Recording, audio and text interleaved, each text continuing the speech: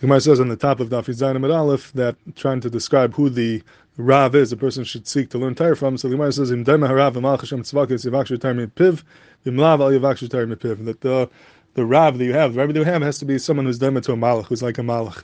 Now, what type of Malach is he supposed to be Dema to? What do we know from Malachim? What does it mean the Rabbi should be like a Malach?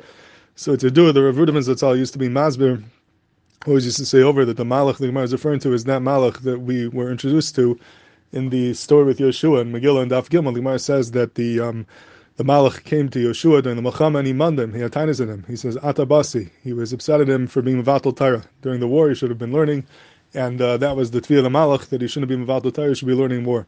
So Rudman says that is the definition of a Rabbi. Rabbi has to be Daima to a Malach, meaning the Rabbi has to be someone who's always pushing his Talmidim to learn more and more and more, just like that Malach that appeared to Yeshua. A Rabbi who muns for Divrei Torah, for Bittul Torah, and pushes you to grow when you're learning and have greater hasagas in your Torah. That's the Malach, that's the Rabbi that you should seek. And Ruyam Hadram L'misha Amram, that was a Rudman's whole Metzias. He was a person that always pushes Talmidim to grow and reach higher heights in their learning and their Limud Torah.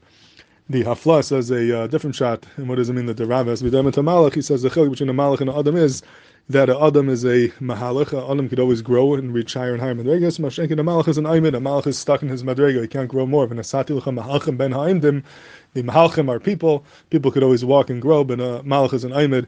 He's stuck in his madrega. He can't grow further. And he says that for a person to be a good Rabbi, a Rabbi has to be a person who's willing to put aside his own growth and focus on his Talmidim, focus on the growth of his Talmidim. So when he's teaching his Talmidim, he's like a Malach. He's a person who's an Aymed. He's not trying to grow in his own personal ruchnius, but he's putting aside his growth for the sake of his Talmidim. That is the meat of a Malach. That's a Rav that one should seek. Those are two in Yanim, in looking for a Rabbi, looking for a Rav, a person who his Iker, tafkid in life is to help his Talmidim grow in learning and reach higher hasagas, and a person who's willing to put aside his own growth for the sake of the growth of his Talmidim.